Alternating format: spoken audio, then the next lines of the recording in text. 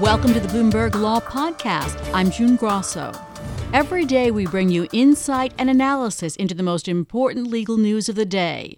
You can find more episodes of the Bloomberg Law Podcast on Apple Podcasts, SoundCloud, and on Bloomberg.com/podcasts. Joining me is Greg Brower, former FBI Assistant Director and former U.S. Attorney for Nevada. Thanks for joining us, Greg. Thank you. First, let me get your reaction to Lindsey Graham wanting to start an investigation into the Clinton campaign and AG Loretta Lynch and more. Well, as the relatively new chairman of the Senate Judiciary Committee, Senator Graham is in a position to initiate investigations of that type if he decides that should be a committee priority. But I would point out that the DOJ Office of Inspector General did a very comprehensive investigation of the department's activities and the FBI's activities relative to the Clinton investigation, and is currently conducting, hasn't completed yet, an investigation of certain the FISA warrants that related to the background on the so-called Russia investigation. So there is quite a bit of investigative activity already, and so we'll just have to see if Senator Graham decides that on top of all of that a Senate committee investigation is also warranted. Now let's turn to the summary done by the Attorney General William Barr. He did a 4-page summary over 48 hours after a 2-year investigation with not even a full sentence quoting from the special counsel's report itself. What are you confident that Special Counsel Mueller himself determined? Well, it appears from the summary, and of course, at least the Democrats on Capitol Hill have been and will continue to demand production of the entire report. But it's clear from the 4-page summary that the special counsel did not find sufficient evidence of any criminal wrongdoing to seek further indictments, including potential charges against the president. And so that's the good news for the president. What is not clear, but what the letter suggests and needs clarification are two things. One is that the letter quotes from, in part, the Mueller report in saying that the report or the investigation did not exonerate the president. Everyone, of course, is wondering what that means exactly, and that deserves some explanation. And then secondly, the letter also appears to suggest that the special counsel deferred to the Attorney General with respect to making a final call on whether the president engaged in obstruction of justice. That has raised a lot of questions in Washington because, of course, the special counsel's mandate was to conduct this investigation and make decisions relating to the investigation, including the outcome, so that Trump appointees at DOJ would not be making those decisions. And so to the extent that the special counsel deferred to the AG on the obstruction issue, that is raising a lot of red flags. Greg, let's explore that a little further, because Mueller didn't subpoena the president, and the written questions that Trump and his lawyers provided related only to the time before he became president. Add to that Barr and Mueller seem to have a different idea of what constitutes obstruction of justice. Could either of those factors have weighed into why Mueller didn't come to a conclusion about obstruction?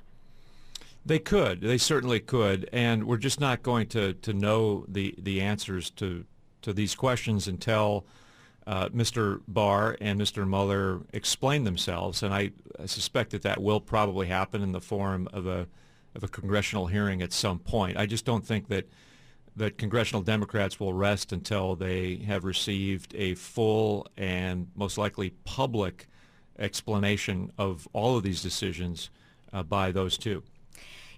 Now, everyone right now is saying we want everything to be released that can be released. It should all be out there, Republicans and Democrats. The president has said it, and the press secretary reiterated that.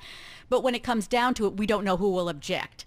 If the president does object on executive privilege grounds in any respect, is that a hard battle for those who want the report to be revealed?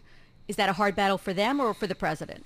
Well, I think it's tougher for the president. The executive privilege, like all privileges, is not absolute. It can be overcome upon the showing of a compelling need, and I just think that because of the importance of these issues and the high-profile nature of them, there's really no way to avoid a full airing of the special counsel's work and his findings indefinitely. At some point, I think Congress, because most of the public demands to know the details, will demand a full airing, and that will likely include, I think, hearings and a full explanation. And look, like with any other investigation, if the investigator is confident, I'm sure that Mr. Mueller is, he should have no problem explaining his findings with respect to what he did and did not find, and that is likely to be the case sooner rather than later. So you think that big reveal, if I can call it that, will happen before the 2020 elections? Oh, I think so. I think this is going to come to a head relatively quickly. I think everything in Washington is political, and everything that is political is subject to negotiation, and so I just don't think it's tenable for the details of this investigation, with the exception of certain classified information and potentially grand jury information and information with respect to still ongoing investigations. The gravamen, the basic details of what the special counsel found and did not find will have to be aired publicly at some point.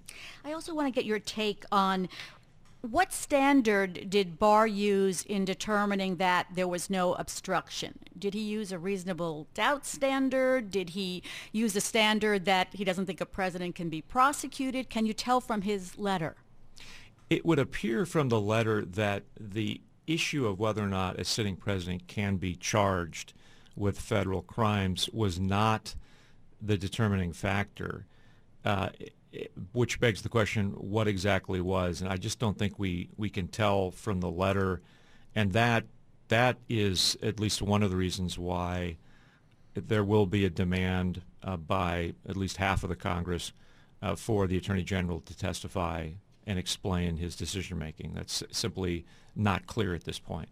Let's turn now to the Southern District of New York and its investigation of Trump and his businesses, sometimes referred to as the Sovereign District, and we're hearing that a lot lately. But how much is the Southern District and the prosecutors allowed to go out on their own in investigating, and how much in coming to conclusions of who to prosecute?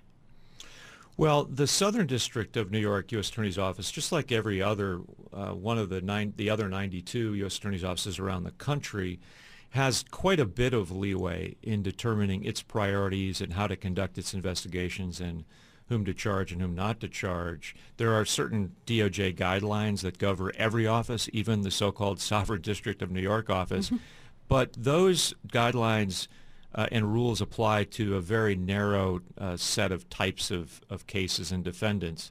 So for the most part, the Southern District is on its own to pursue the cases it wants to pursue and charge the defendants it wants to charge. It is, however, subject to some overall department policies, such as the prevailing opinion within DOJ that a sitting president can't be charged. That's not something that's simply applied to the Mueller investigation. That would also apply to the Southern District and every other U.S. Attorney's office. I would add, though, that that is simply a prevailing opinion within DOJ, not a policy, certainly not a statute. I have no doubt that the Attorney General intends to follow that guidance unless something unexpected would change, but that guidance would be binding on the Southern District. So what do you expect, besides hearing more about the Mueller report, what do you expect to hear of the different investigations? Do you expect one to pop up and have more prominence than the others? Well, the new one out there is, of course, the Manhattan District Attorney's investigation. We just saw a report of an indictment just a couple of weeks ago, so that one will be interesting to watch, as well as the New York State Attorney General investigations on a range of conduct related to the Trump organization. those, I think, are the two key ones to watch, because those investigations and those prosecutors are not in any way bound by DOJ policies or guidance. And so it's going to be interesting because it will be harder to predict exactly how they will turn out. Thank you so much. It's a pleasure. That's Greg Brower. He's a former FBI Assistant Director and former U.S. Attorney. Thanks so much, Greg, for joining us. Thanks for listening to the Bloomberg Law Podcast. You can subscribe and listen to the show on Apple Podcasts, SoundCloud, and on Bloomberg.com/podcast. I'm June Grasso. This is Bloomberg.